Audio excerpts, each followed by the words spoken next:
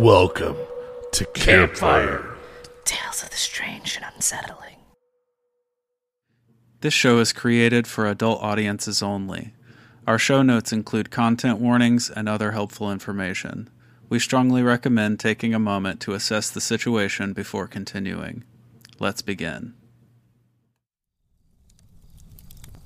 Episode 50.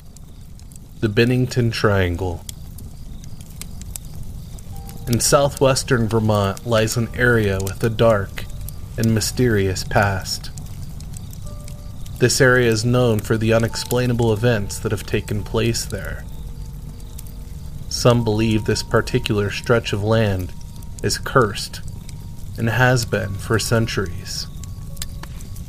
However, others believe the area is known to be home of a monster that inhabits it, or assume the area as a prime location, rich in paranormal activity. This is the story of the Bennington Triangle.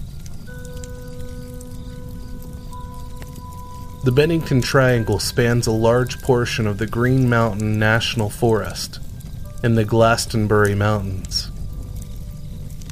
This includes some or most of the area of the towns surrounding it, including Bennington, Woodford, Shaftesbury, Somerset, and Glastonbury. Glastonbury and its neighboring township, Somerset, were once moderately thriving logging and industrial towns. However, now they were nothing more than ghost towns, unincorporated by an act of the Vermont General Assembly in 1937. Due to most of the residents leaving these towns, one would assume the area would become more peaceful and quiet for those who chose to remain living there.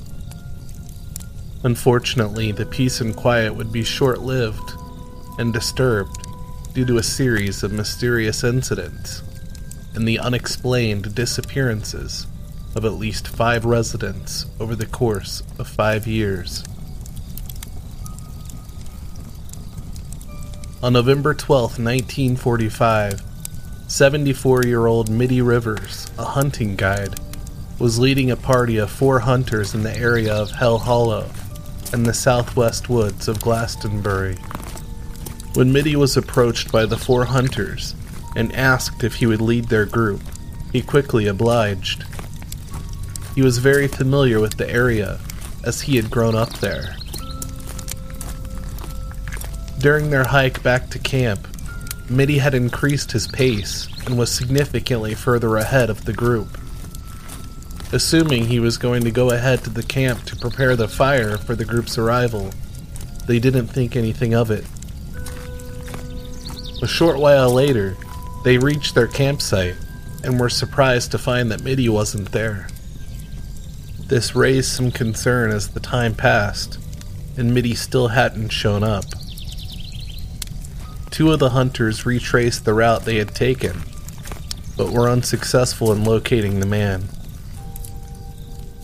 Eventually, a thorough search was conducted, involving over 300 people and U.S. Army soldiers. After an 8-day search, it was called off. The only thing that was found during the search was a single rifle cartridge, matching the one Mitty had been using, sitting on a rock next to a small stream. Some believed due to Mitty's extensive background and familiarity of the area, he would turn up eventually. However, that was never the case. A year later, 18-year-old Paula Weldon, a student at Bennington College, left the campus after telling her roommate she was going for a hike. Before her trip, she stopped at a local store in Bennington and asked an employee for directions.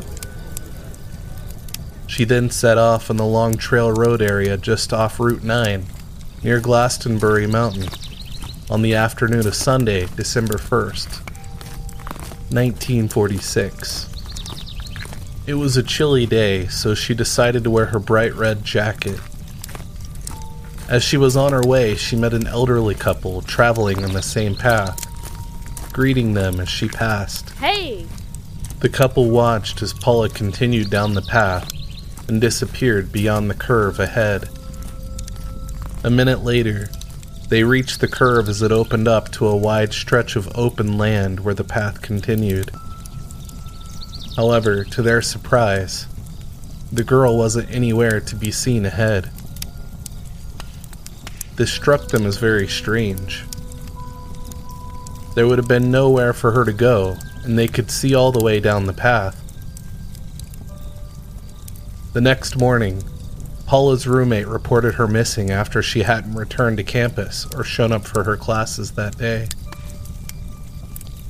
An extensive search was then conducted, including more than 1,000 people, along with an aerial search.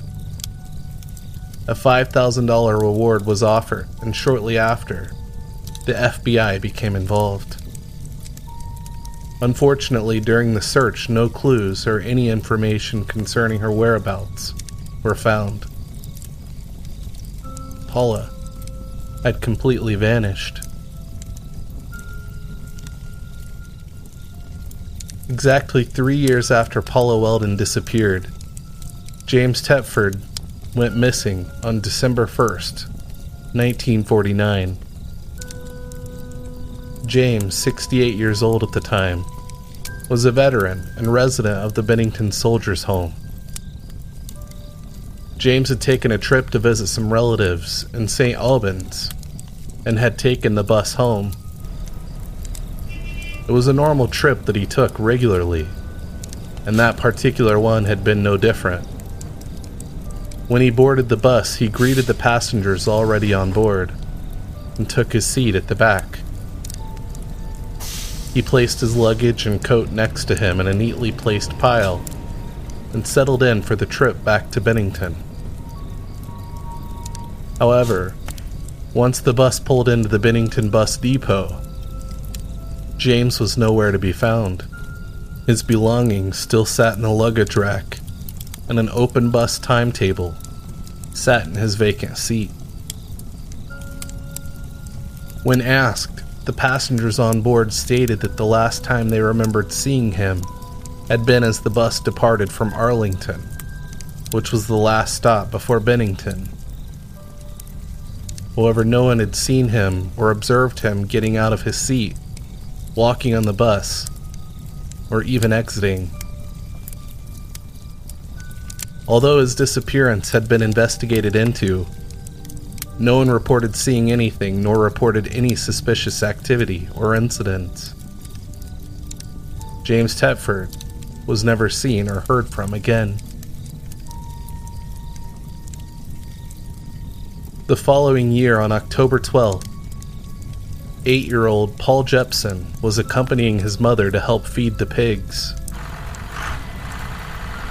He enjoyed getting to ride out with her in their pickup truck and always sat in the passenger seat watching his mother feed the pigs, which were kept at the far end of their property. As they pulled up to the fence, Paul's mother told him to wait and exited the vehicle. She walked a few feet toward the fence, still in view of the pickup truck.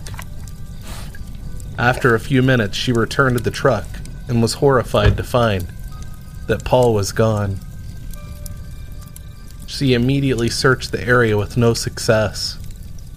She then started yelling for him. Paul! This alarmed the family inside the house, causing them to run to her aid. The boy was eventually reported missing.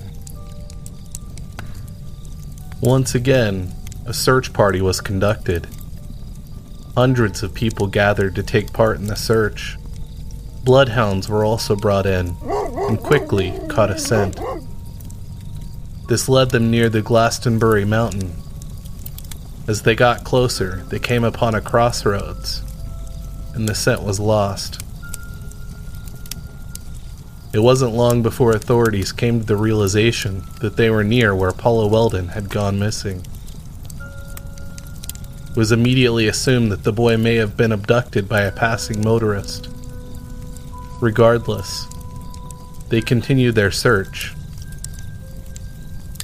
After several days, no information nor remains were uncovered.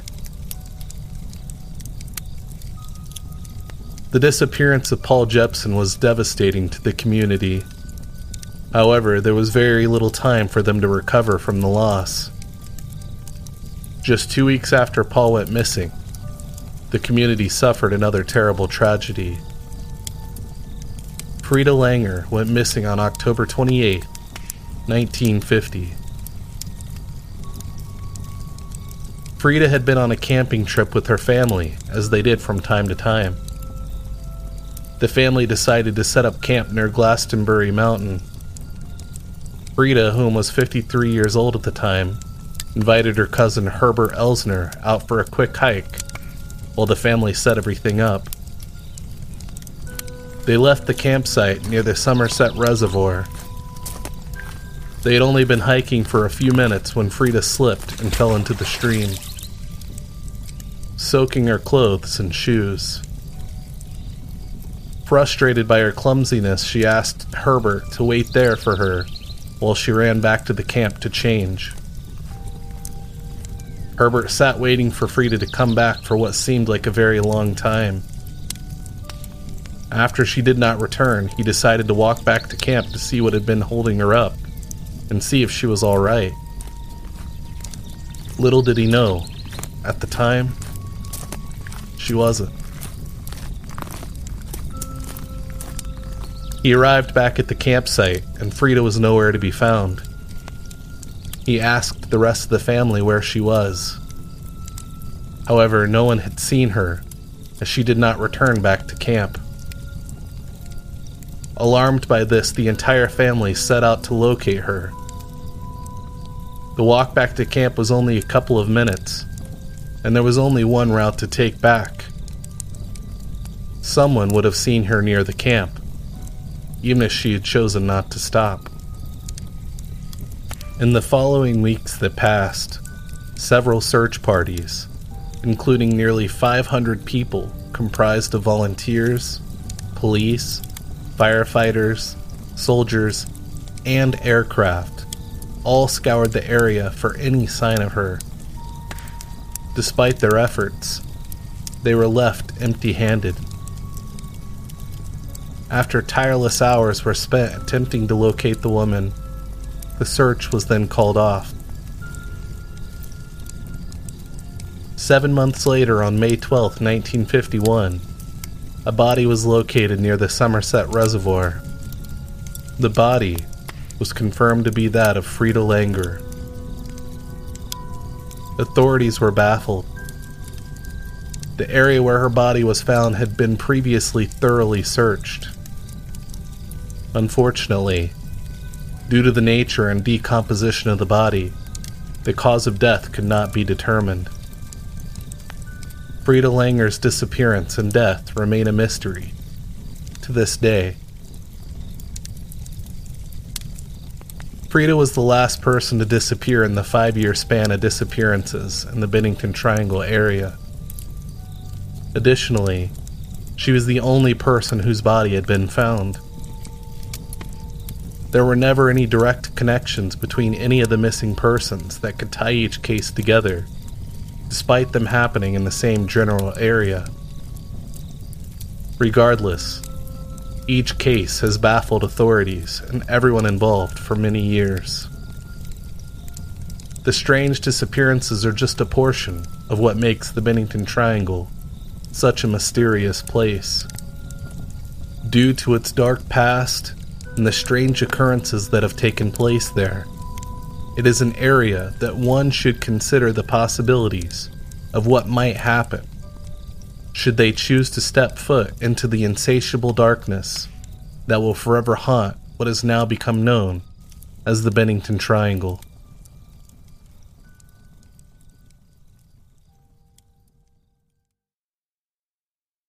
Welcome, campers, to Campfire Tales of the Strange and Unsettling.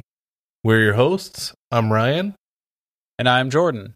And now, an ad break. Hey guys, if you're hanging on every spooky word from Jordan and Ryan, I've got a recommendation for you. My name's Elliot Gates, the host of the Anthology of Heroes podcast. Every episode, I share the tales of those who left their mark on our world. Far from the dry, dull speeches of politicians you were forced to memorize in school, I'm serving up drama, action, tragedy, and triumph. Through knife-edge victories, defiant last stands, and doomed final speeches, you'll learn about some of the lives of the most fascinating individuals ever to walk the earth. Like the story of Khalid ibn al-Walid, a pagan merchant who went on to lead the armies of the Prophet. Or skipping a few centuries forward to the tiny island of Malta, where a 72-year-old crusader held the line with 600 knights against 40,000 Ottoman invaders in what's remembered as the greatest siege of all time. While up in Wales, Owain Glyndwr threw off the shackles of English oppression, rose up against the tyrannical king, and led the Welsh in their greatest rebellion in history. All these stories and so many more are available right now on the Anthology of Heroes podcast. Tune in on all podcasting platforms and on Instagram. My name's Elliot Gates, and I hope to see you there. And now the debrief. All right. Finally, we're back to a hotspot. Yes, we are. We haven't talked about a hotspot in a while. Yeah, I know. There for a while, like toward the beginning, it was like every week. At least every one of mine, you're like, this is a hotspot, isn't it? Also, before we go any further, I also want to call out, this is episode 50, the official episode 50. Not a Fireside Chats, but the actual show. Yeah. Worth mentioning. A huge milestone. Yeah. Yeah, I'm super proud. Like, in 2 weeks, it'll be a year. Yeah, that's crazy. Shows. Yeah. Okay, and we've already hit all of the milestones that I know we originally set for ourselves this year, which is awesome. Yeah, it's been a great year. It's been awesome. We'll talk about that in episode 52. We should probably take some time to talk about our first year of podcasting and what it's been like and all that. So we'll do that then, or kind of brush up on the year for sure. Yeah, but 50 is a big deal. It's a big number. Anyhow, back to the hotspot. Yeah, let's talk about the Bennington Triangle. So, yes, for those that aren't familiar, this is a kind of a strange one. Obviously, the biggest thing about this one, I guess more notable, is the disappearances. Of course, there are a lot of other things that happen in this area. It is a hotspot. It is quote unquote another cousin to the Bermuda Triangle, if you want to call it that, I guess. The mothership of all triangles. Exactly. Out of a million that there are. Yeah. Like every tri-state area, there are counties that have their own triangles, right? Yeah, I mean, this one is primarily a county, but with surrounding areas rather. But yeah, it's just sort of this area of the mountains, right? The main point of it is, what's it called? Glastonbury Mountain. Yep. Right? Yeah, it's right around Glastonbury, which was an old lumber and industrial town. Right, exactly. That's now, is literally non-existent. Those East Coast logging towns had the best names. Glastonbury is such a cool... Yeah, it's awesome. Obviously comes straight from the old country, right? Yeah. They would come over and settle a town and go let's call it the same as the place we came from. Right. It was actually really cool. They had some neat ones. Shaftesbury. Yeah. Woodford, Bennington. Yeah. Which is neat. Right. They're obviously town names that came from the British Isles. Right. Like, yeah. I dig it. I think it's a really cool, area rather. So, yeah. I mean, I guess it's called New England for a reason, right? I suppose. Yeah. Yeah. But yeah, this area has tons of UFO sightings. They have like ghost lights. They have creature sightings. They have everything happens in this area. Yeah, they have their own Bigfoot. Yep. It's... What is it, the Bennington Monster? Yeah. Something like that is what they call it. Yeah. Yeah. And that, the Bigfoot stuff actually goes way back to like the native tribes. Right. I mean, it's been around for a couple hundred years. Yeah. Yeah. So this isn't just... Because a lot of places, they get their own Bigfoot at some point in the 20th century. People started seeing them. No, there's reports back pretty far. I actually have a couple that we can discuss here too. So, do you have some that predate the disappearances? Yeah. Oh yeah. That's awesome. Yeah. Cool. That's what I like to hear. There's also one in 1943 that's a possible one. Okay. But some pretty cool stories. I like to hear anything from the 1800s. I'm into it. All right, so where do you want to start? Do you want to discuss the disappearances first? Do we want to just get right in and start talking about their version of Bigfoot? Some of the paranormal. Yeah, I mean, let's play around with it. Let's go Bigfoot first. Okay. Yeah. So I guess we'll kind of talk about some of the earlier stuff too. Yeah. There's actually a really cool one that took place in 1943, so right before the disappearances. Right. But so for more than 2 centuries, there have been numerous sightings of a Bigfoot-like creature in the Glastonbury Mountain, known as the Bennington Monster, just like we've been talking about. So one of the first reported sightings occurred in the early 1800s when a stagecoach full of passengers was forced to stop on a washed-out road.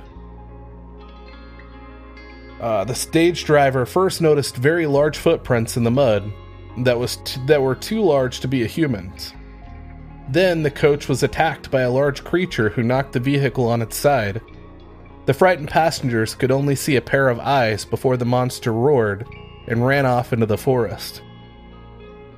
Later sightings described the creature as a large, hairy, black thing standing over 6 feet tall. Wow. And that was in the early 1800s, that one. That's actually a pretty, scary encounter. It's a pretty gnarly one. Flipped their carriage. And that's pretty crazy. Attacked the stage driver, which... Yeah. I mean, that would suck. Right? At least everybody else was safe and they just saw him run in, but... I know, the Bennington Monster is closer in temperament almost to, the skunk ape than it is the, Pacific Northwest style Bigfoot. Yeah. It's not so much seen as, a gentle giant. No. It's, pretty aggressive. Mm-hmm. Right? Lots of, snarling sounds get heard up there. Lots of, people feeling like they're being followed for miles while they're hiking. Yeah, it's stalking them. Yeah, I had there was another story we'll get into a little bit as we talk about kind of some of the more weird stuff, but yeah, he had also experienced that that feeling like he was being constantly he was being stalked or things like that, just constantly on alert and just very eerie as well. So yeah, the area is, I mean, it's pretty crazy. So if there is a Bigfoot up there, he's a dick. Sounds like it. Yeah. I'm just gonna continue that. So in 1943, there was another one. A man named Carol Herrick. Herrick went missing during a hunting trip about 10 miles northeast of the ghost town of Glastonbury. And again, this was 1943. His body was discovered 3 days later, surrounded by huge, mysterious footprints, and he had been squeezed to death. Whoa. Like a human tube of toothpaste. that guy had a rough way to go. That would be such a terrible way to go out, man. Like, yeah, that's intense. It's a big giant bear. Well, I guess Bennington monster hug. Yeah. Full on Sasquatch hug. Yeah, it's just that one. Like, I mean, I know, like, obviously the stagecoach and all that's pretty cool, but like that one I thought was pretty neat just because of the big footprints that they found. Yeah, and also this just crushed man. That's intense. Yep. Yeah, you don't get a lot of. I mean, honestly, even down south with, like I mentioned before, the skunk ape is kind of known for being like really aggressive. Mm-hmm. But like, there aren't a lot of like Bigfoot in general, Sasquatch in general doesn't have much of a body count. Right. You yeah, know? Of course. So it's interesting that they have like a legit story about a guy who very well may have been killed by a Sasquatch. Yeah. Yeah, I think, and I know, like, a lot of the other reports of seeing this Bennington monster and things like that weren't quite as aggressive. Like, people would catch glimpses or, see what they assume to be, as a Sasquatch or something similar, right? But not a whole lot of, like, contact. And these were kind of the most notable, like, out of all the stories that I came across. Where something actually happened. A lot of what I've read from that area is like people get the same feeling people describe when they like go into a supposedly haunted house. That eerie, heavy, I'm being watched feeling. People seem to experience that a lot in the Triangle. Yeah, especially as it gets like darker in the area. Yeah. That's experienced a lot. And then, of course, a lot of people see, like, the ghost lights or say that, like, the old cemetery in Glastonbury glows. There's a lot of, like, just weird lights in the area and everything, too. So that just adds to that, like, creep factor for sure. Yeah, definitely. The lights are a huge thing, right? Mm-hmm. And, like, in all Fortean phenomenon, it seems to be connected to these weird lights. Yeah, that, and then there's also some, I guess, very extreme odors at times. Okay. That's apparently very stinky. Do you think that's like a Sasquatch thing? That's what I wonder. I guess that would be my assumption. Because you think animal, right? Right, yeah. That seems to be, kind of where I would go. Either that or maybe, like, the remains of all these people that have disappeared, just, some reason, sometimes this area just starts breathing and it's breathing out right, these dead bodies. I don't know, but no, I would assume. Maybe the rock swallowed them and it's exhaling. Right. Yeah. Yep. That's another one. No, I've recently been kind of digging into the light, the connection with lights and all of this stuff. Okay. Obviously not just in the Bennington Triangle, but in, the world over. Right. 'Cause like, to me, it's that I feel like the lights are the connection for like unification theory. The idea that all these things come from one source. Of course. Yeah. Which I tend to lean toward. I know like some people find that sort of boring, but like I recently heard Miguel Romero was on a podcast. I forget what podcast it was, but he said something just offhandedly and it like really hit home. He was like, when someone sees a light in the sky, they're like, must be an alien. And when they see a light in their bedroom, they think, must be a ghost. Right? Like, I suppose. Yeah, that makes sense. Right. So like people see like light orbs in their house, they're like, oh, that's a ghost. But when they see them in the sky, they're like UFO. right? But I feel like that's a significantly different thing. Because if you can see such a large, like, if you can, I mean, you know, like, of course, like, you have these weird light anomalies, different orbs and things like that are, you know, small and, I guess, you know, in comparison and normal day to day, right? You know, if you see it in your house or something like that, versus a light that you're seeing so far up in the sky that's going to be much, much larger for you to even be able to see it. Right, but a light is still a light. I mean, I don't know if I would, if I would consider that the same thing. All I know is like 80% of UFO sightings are just lights.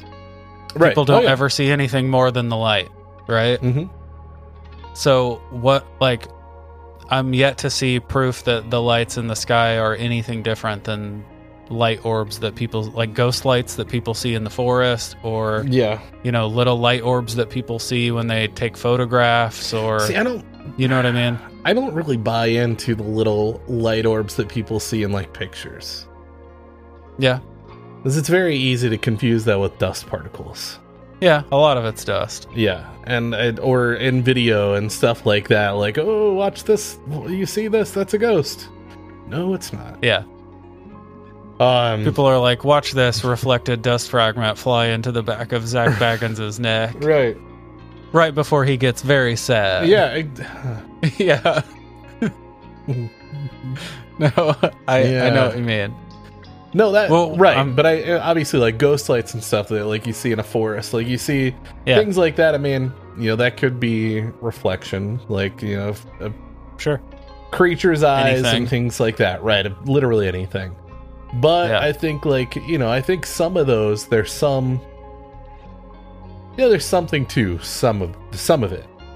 I think so too. But I just don't see those as one and the same. I mean, you have people like Matthew Shang, Mothboy Matt. When we had him on for a fireside chat, he described an encounter with a light orb that he had in the forest. And by the time he got to the light, because he was running toward it, by the time he got to it, he realized how big it was. And it was like, it was not small, right? And like, something like that, I think, could very well be the same as what people are seeing in the sky. Yeah.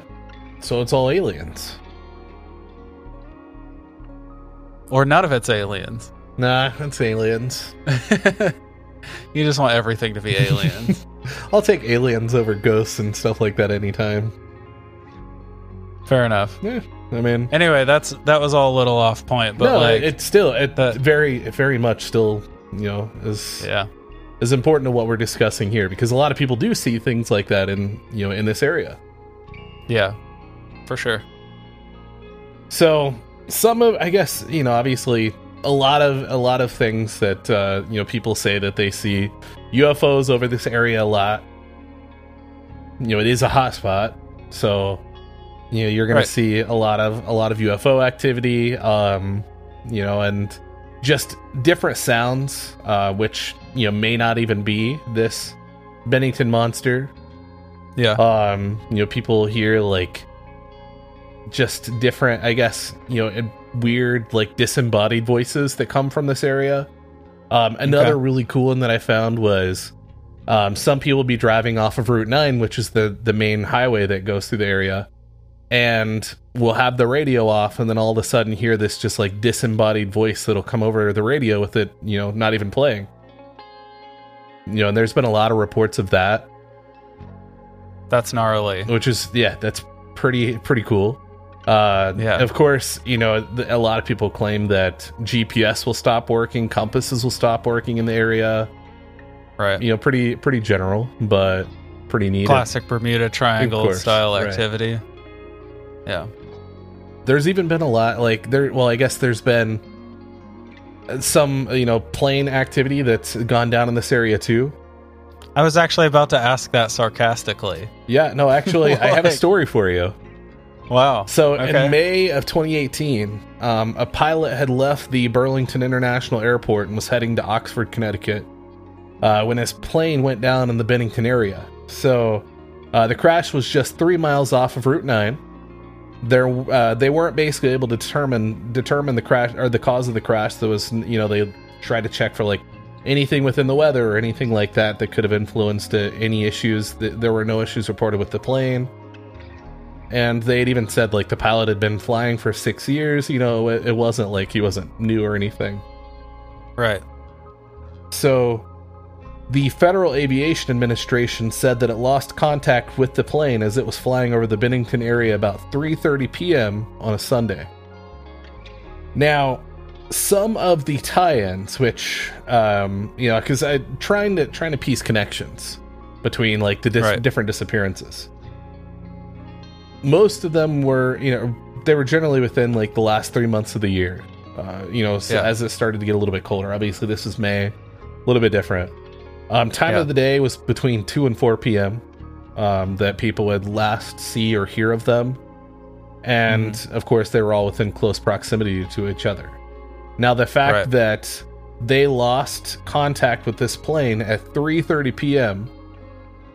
as it was flying over, this Bennington Triangle area, is pretty sus for sure. Yeah. Like, fits that whole criteria. Yeah, definitely. My biggest question about the airplane story is, why would anyone want to go to Connecticut? You're about to anger some people here. I'm sure at least one of them listens. I mean, isn't Connecticut basically just the highway that connects Boston to New York? I mean, I'm pretty sure it is. That's really all that's all that's there. Anyway, that's all right. Well, I don't know. I've heard it described as that several times. Yeah. Anyway, that's fair. I'm sure people say it. Of course. You can say that about your own state, but you can't say it about somebody else's state. I'll say whatever I want about Connecticut. All right, man. there goes our numbers. Yep. Crashing in country clubs all across somehow the majority of our listener base are Connecticutians. Connecticutians? Connecticutians? Yeah, I like that one. Connecticutans? Yeah, I like the I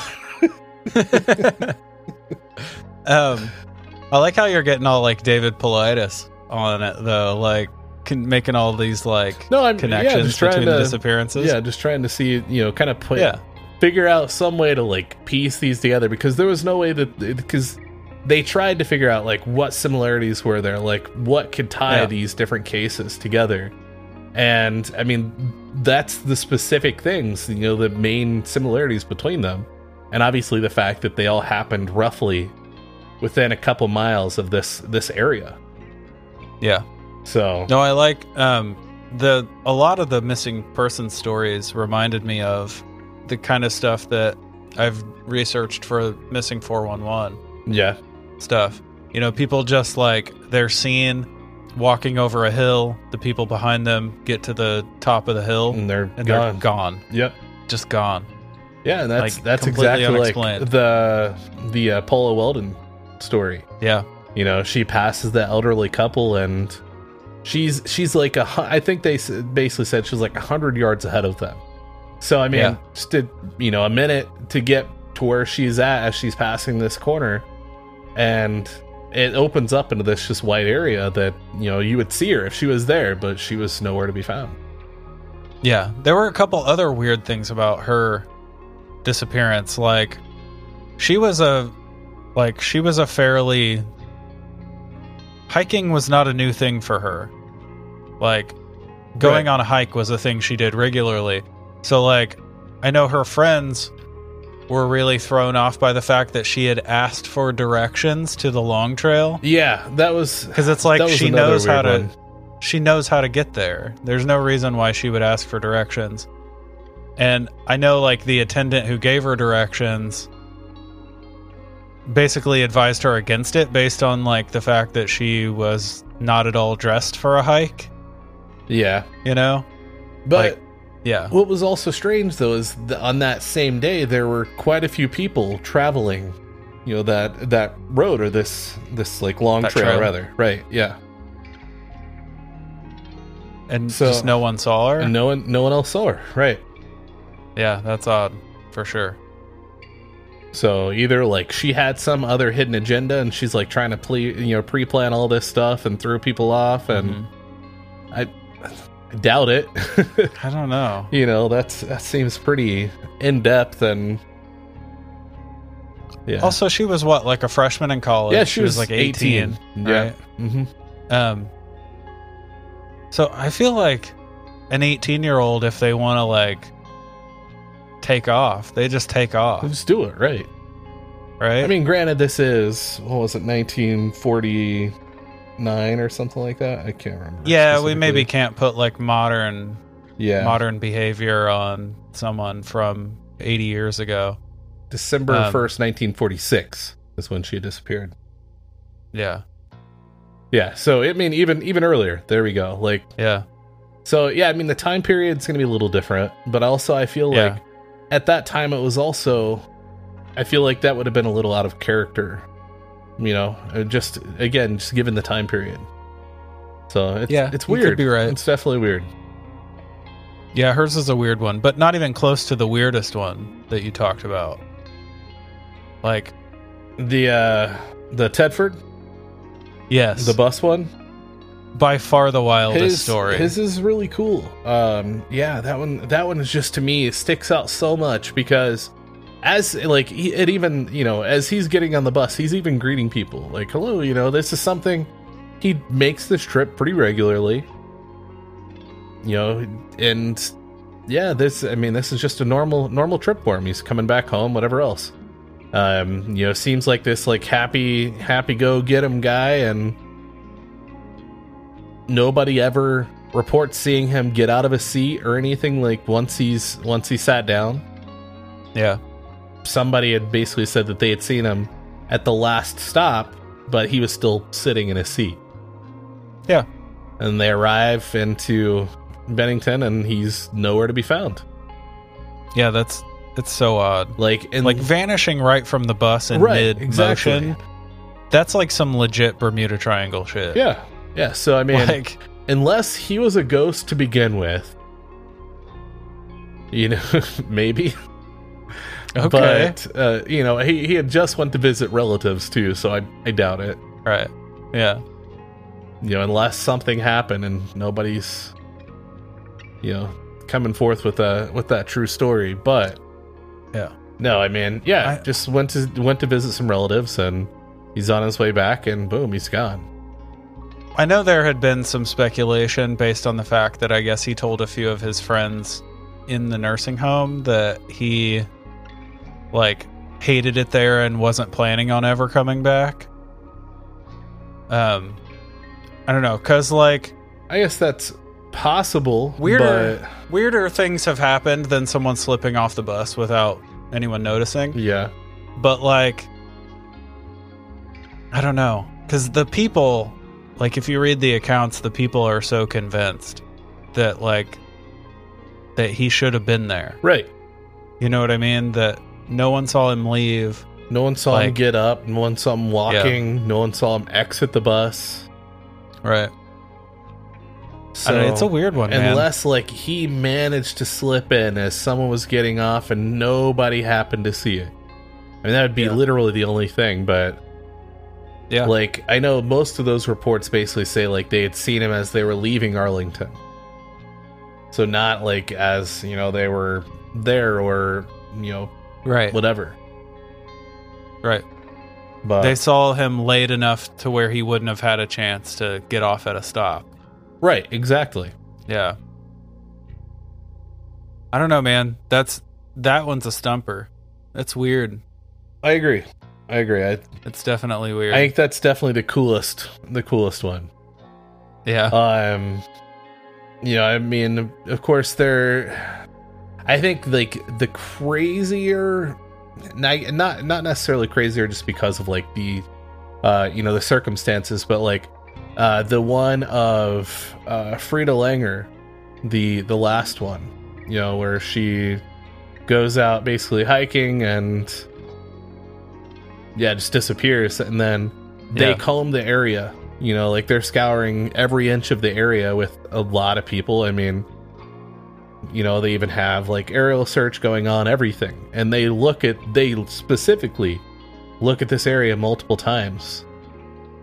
And it's not till 7 months later she happens to show up right there where they had extensively already searched. Yeah, see, that is like missing 411 to a T. That stuff happens constantly in those cases where like they'll find a body months later in a place that they'd searched over and over again. Like, man, I don't know.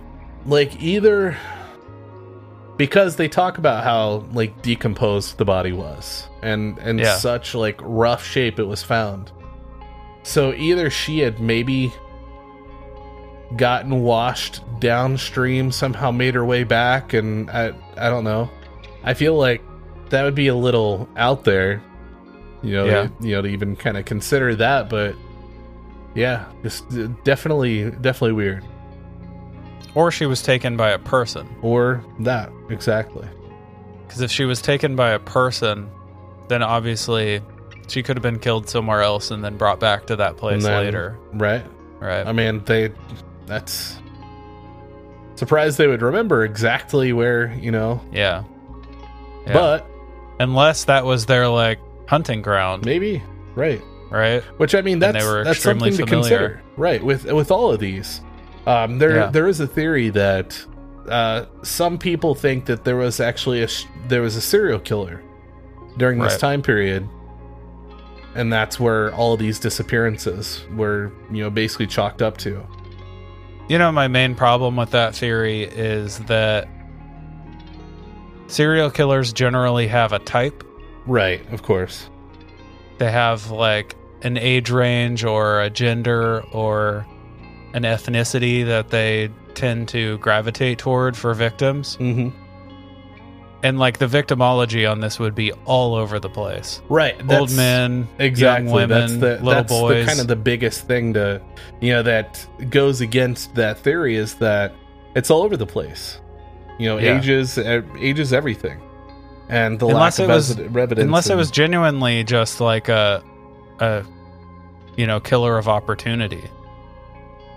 Someone who just killed whoever they had a chance to grab. Maybe. I don't know. It just seems very convenient. Yeah.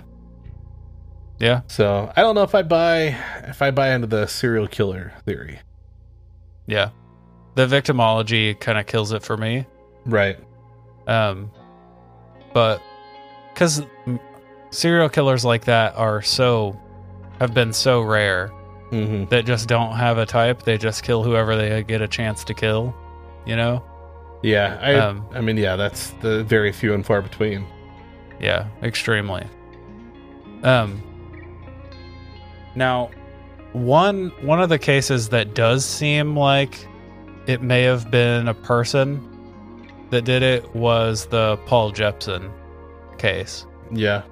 Because I know that they found like a man's glove at the scene, like where he'd last been seen.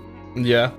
That was like one of the only pieces of evidence they gathered from where he'd last been seen, which screams like, some creep grabbed him, And the fact that they had caught a scent with the bloodhounds and it stopped basically at a crossroads. Which is why some people thought that he might have gotten picked up by, a passing motorist. Right. So there's also with that one, the police talked about how like just a few weeks before, I guess the kid was kind of known for running off. Just a few weeks before they had found him, like he had gone missing, and they found him like 10 miles away. Okay. So, like, he definitely could have been on one of his little runoffs and then got picked up by someone. That's possible, yeah. Run into the wrong person. Yeah. I suppose that one could definitely be chalked up to, that is a possibility. He's also only, what was it, like 8 years old, too? Yeah. So, which obviously makes him more vulnerable to right. that type of incident, right? Mm-hmm. Some of the other theories obviously talk about just some of the like bigger animals of the area. That think that maybe they were all possibly, killed by like bobcats, cougars, lynx, things like that. Sure. But looking into like the bobcat and the lynx and stuff, generally aren't aggressive towards humans. And cougars aren't really known to that area. No cougars in this is Vermont, right? Yeah, it was in Vermont. Yeah. So not a lot of cougars in Vermont? From what I was reading, at least. I mean, that could be incorrect. And I know that they'd also talked about an older cat, which was basically just a cougar, that's just no longer known to the area. So, because again, with an animal attack, the small child would obviously be way more vulnerable to that, course, right? Like, of course. Cougars and stuff are kind of more known for going after, kids than adults. Yeah. But if there are cougars in the area, that's definitely a possibility because they will definitely stalk people, and they definitely jump people, especially if you run from them. Right. Like they nail like cyclists a lot because they're like, oh, toy. That would be awful. Yeah. Yes, the catamount. That's the word I was looking for. Oh yeah, the catamount. There are like terrifying YouTube videos of people with like GoPros on the front of their bikes. Yeah. Of them getting like chased by mountain lions. I remember like being a kid and getting chased on my bike by dogs and stuff, and that being terrible. It's terrifying. Couldn't imagine. Yeah. Imagine it being an 80-pound cat. Right. Yeah. Terrifying shit. That's one of the main things that keeps me from wanting to go west. Yeah. To move west is, dude. That's fair. Mountain lions freak me out so much.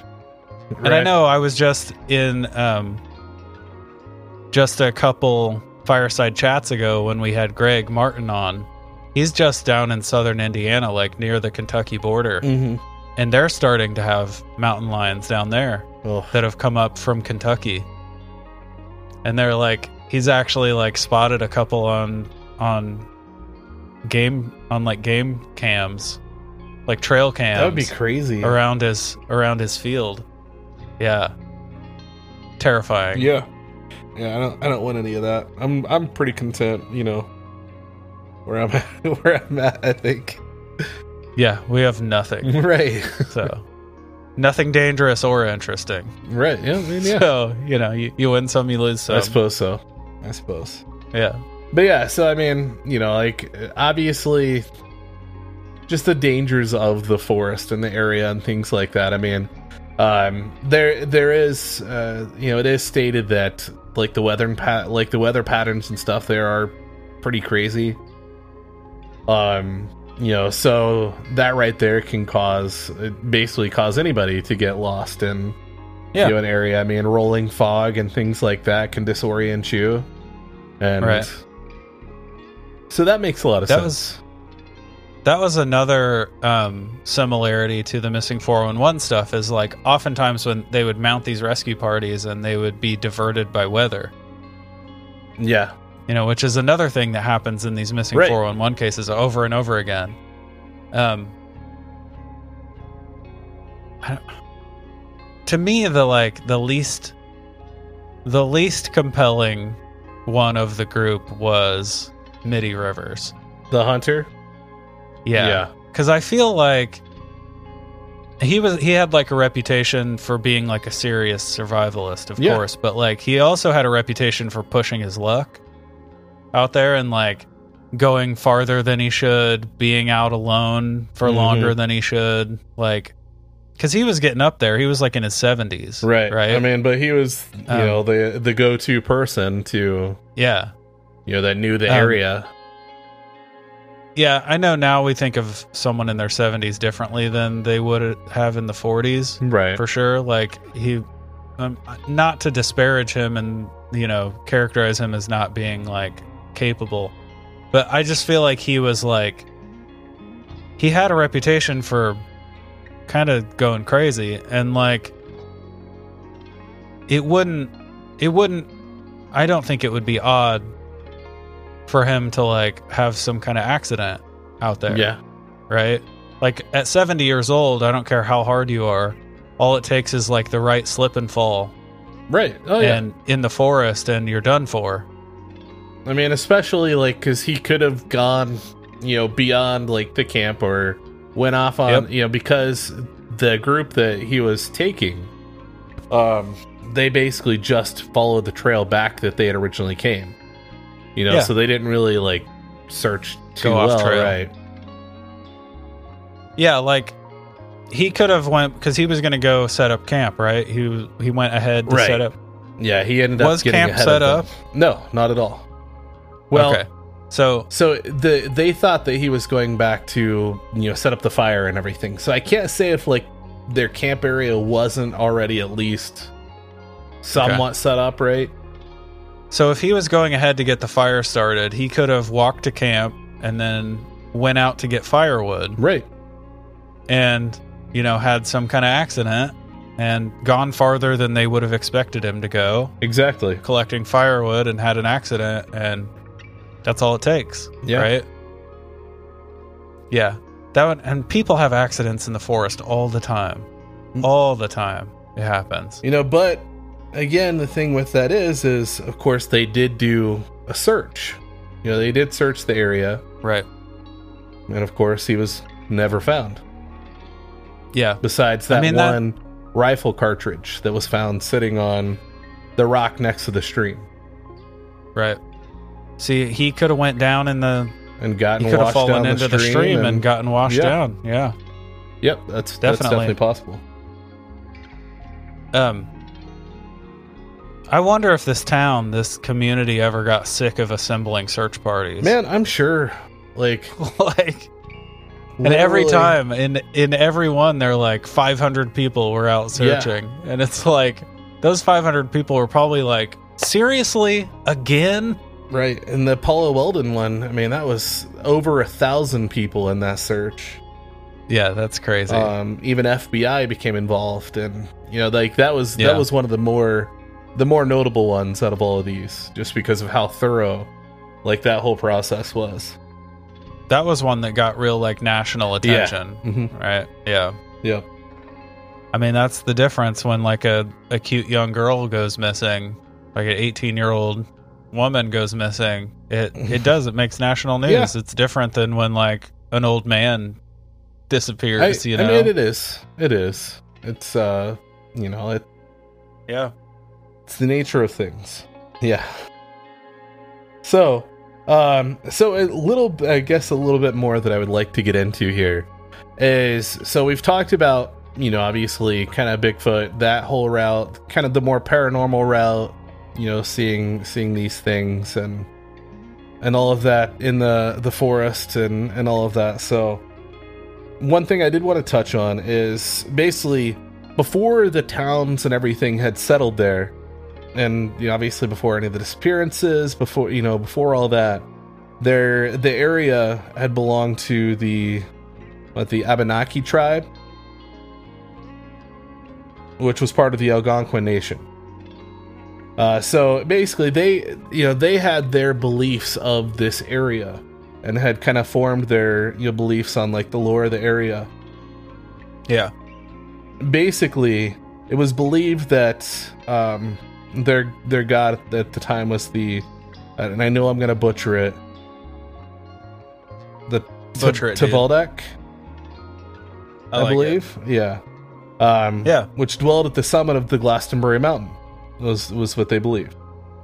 And so so basically that was already, the area was, it was very sacred, right? And also the wind there was different. So basically, word for word rather. But so they basically said that like the wind in the area was volatile. So depending on the different conditions, and basically there were 4 winds that contradicted one of the other at the summit of the mountain. And so, I mean, which I guess that's kind of hard to imagine. You're, I guess, 4 different directional winds, right? Is kind of how I perceive it. Yeah. So that already brought kind of like a darkness to the area, and so they like feared going too deep into this area. And additionally, they also believed that there was a man-eating rock that lived there. Yes. Like we had talked about, eager to consume any person who stepped foot on it. And so basically, the way that I understand that is you literally step on this rock and all of a sudden you either get sucked into it or disappear or whatever else. But the area is well known for having sinkholes in the area, which would probably explain the man-eating rock. Don't ruin Especially this for me. if this rock can change locations and things like that. Dude, this is one of the coolest native legends. I mean, this is the terror that we were warned about as children growing up in the 90s. Right. This is quicksand. Yeah. Oh, yeah, for sure. Right? So this legend is that when you step on the rock, it becomes soft, like clay, and it just sucks you down below it. And the coolest thing about it is that you never know where it's going to be.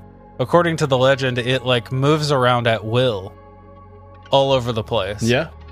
So like, no matter where you are, you think you're safe. You're just walking around a place you've walked 100 times, and all of a sudden, bam, you're standing on the man-eating rock, and you get swallowed up. So basically like a sinkhole. No. Like a conscious sinkhole. Right, okay. That then disappears and moves. Of course. No, but like, obviously this is, this is a way of explaining, people going missing, which is wild that like, it just goes to show that this phenomenon has been happening for hundreds of years. People just vanishing in this area. And that right there could so be much another part of that too. Yeah. I mean, so much so that the tribes had to come up with a way of explaining why people were just vanishing. Right? Yeah. That's awesome. Yeah, no, I really dig the story of the man-eating rock. I think it's really cool, and it's kind of another one of those weirdness of the area stories. Yeah. They kind of just add to that just mysterious nature of things. Right. I mean, the details of it are obviously kind of wacky, which I find really fun, but like the implications of it are serious. Of course. Right? Like, like it, for me, that's like corroboration that this is a phenomenon that's happened here for a very long time. Because they had to explain it somehow. They had to like warn their kids. You know what I mean? To not go off in the woods by themselves. People go missing out there. And they had to make up a boogeyman, and it was a man-eating rock, right? Yeah, not only did they have this man-eating rock, but they also had these weird counter-directional winds and things like that just created these strange weather patterns, which is, something, again, that this area is very known for, is it's just weird weather. Yeah. By the way, thanks a lot. You said 4 winds, and now I have Bright Eyes stuck in my head. So I appreciate that. You're welcome. Yeah. All right. Thanks. So I'm trying to just check here. I think there was the one story I was going to talk about, which was the guy. So there was a I believe he's like a music instructor or something like that at a college or something. I might be butchering that. But he had decided he was going to go for a hike in the area. And so, he parks his car, he decides to go out for a hike, and he's out for a little while, thinks that he's maybe out 2-3 miles from where he had parked his car. And, you know, so he's trying to make his way back, and it starts to get just eerily dark very, very quick. Consumingly dark, you know, to where Bad it's just... sign. Right.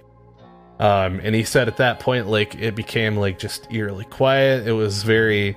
Like, he could feel something in the air, you know, it almost seemed like very ominous and very just weird and very off-putting. Right. That weight in the air. And he tried to make his way back to his car, but he kept feeling like there was something there, something that might have been following him, something that was, you know, if he risked it, could potentially be life-threatening. Okay. You know, so him being, you know, I guess, having the information he knew and everything about hiking and all of that, he decided, you know, the best thing for him to do was to try and just kind of find a nearby area that he could just wait it out for the night. Right. You know, and try and maybe sleep and, you know, be able to get back to his car in the morning.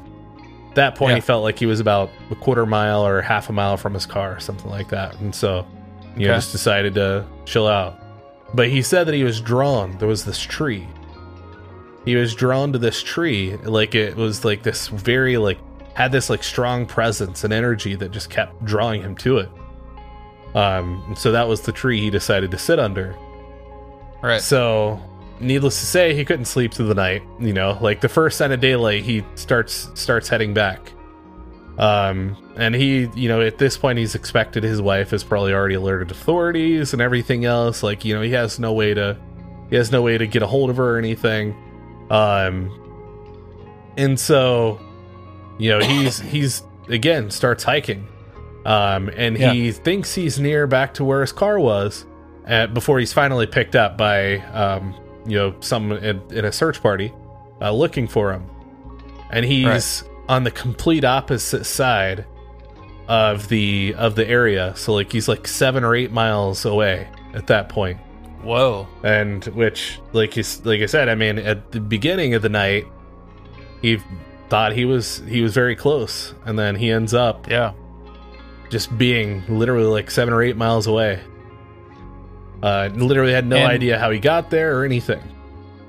So as far as he knew, he just sat there through the night. I mean, that's waiting for daylight. I mean, he was sitting there waiting, but I think what threw him off is because he also said that, you know, before it started to get dark, the fog started to kind of roll in, and, you know, the area just became like this, you know, obviously setting the scene for something terrifying.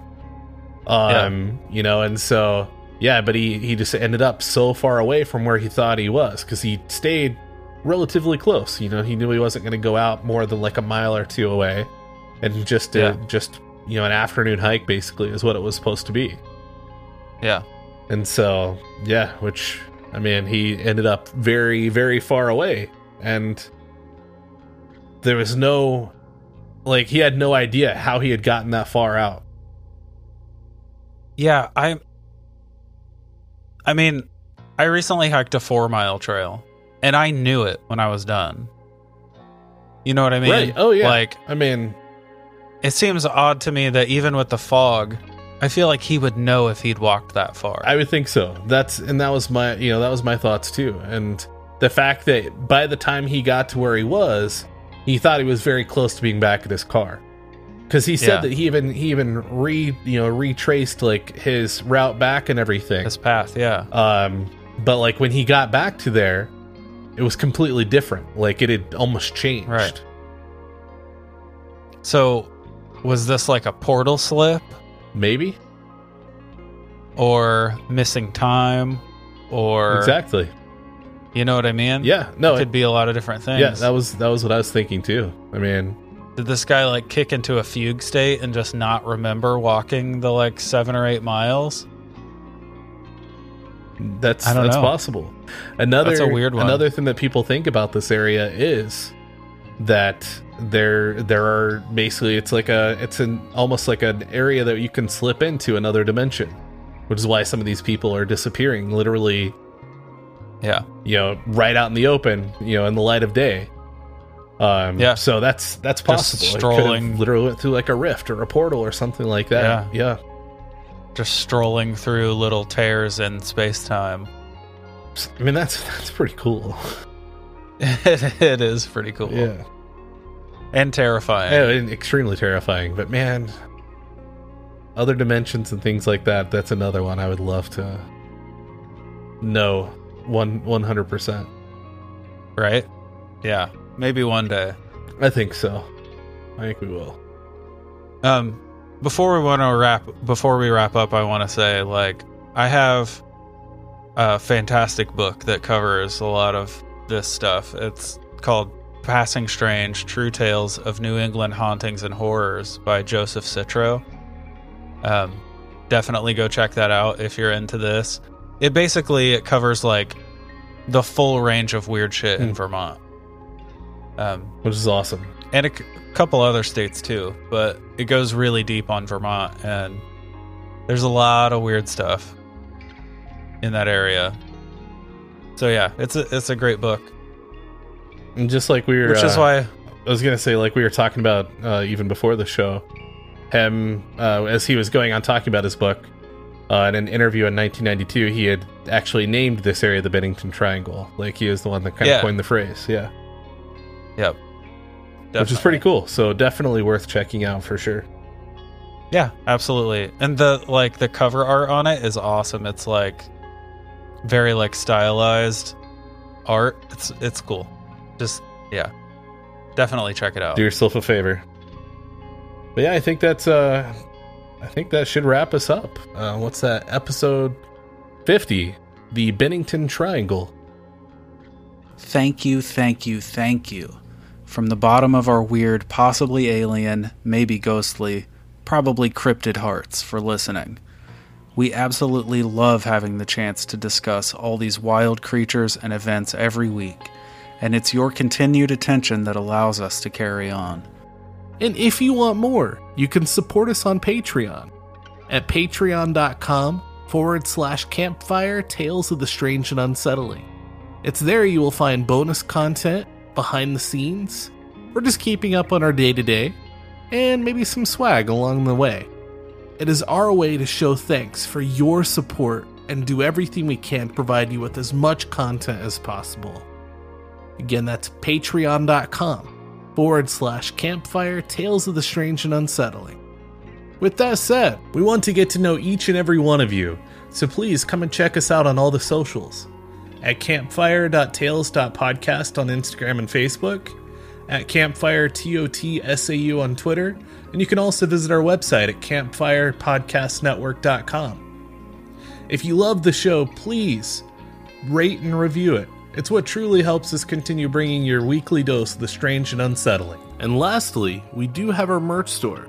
You can find the link available on all of our social media or via our link tree. Show your support. Buy a shirt, buy a sticker, buy a blanket, buy a pillow, anything that you want to rep Campfire Tales of the Strange and Unsettling.